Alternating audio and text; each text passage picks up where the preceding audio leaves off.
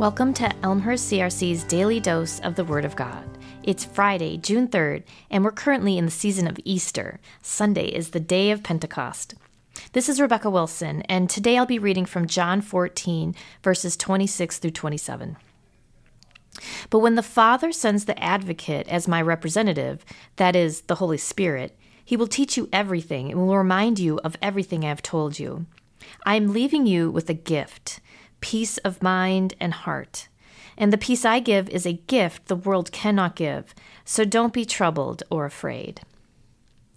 I'm going to read that last line again. The peace I give is a gift the world cannot give, so don't be troubled or afraid.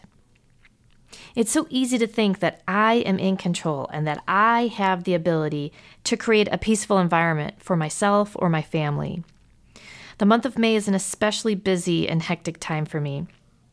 Throw on top of that the world news and troubling headlines, and I'm spinning out of control with worry and anxiety. How long does it take me to finally stop for a moment and remember these verses? How long do you try to take the reins before you realize that this world cannot give the kind of peace that we experience as children of God?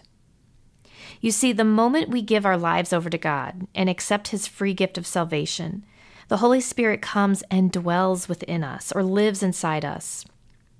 However, there is a daily, sometimes moment-by-moment struggle to give up control and surrender to the Holy Spirit to allow Him to fill us. Just like being intoxicated with alcohol, when we're filled with the Holy Spirit, He controls our words, our actions, and the course of our day. When I surrender myself to being filled with the Holy Spirit and trusting Him to take control, that's when I experience real peace. So what stops you from trusting the Holy Spirit to control your life?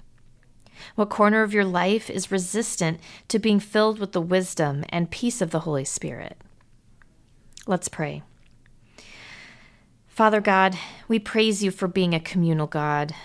We are in awe of how You are one God and yet stand as Father, Son, and Holy Spirit. We thank You for sending Your Son to earth to provide a way for us to be temples of Your Holy Spirit. We're so grateful for the gift that Your Holy Spirit is to us and how He delights to be able to work in and through us. We confess that there are many days when our plan and our path seems much better and much safer than Your Spirit, who's leading us and what He has us lead us to say or do. Please help us in those moments to have the courage to lovingly obey Your sovereign rule over our lives. Thank You that there's nothing that separates us from Your love. We pray all these things in the precious name of Jesus. Amen.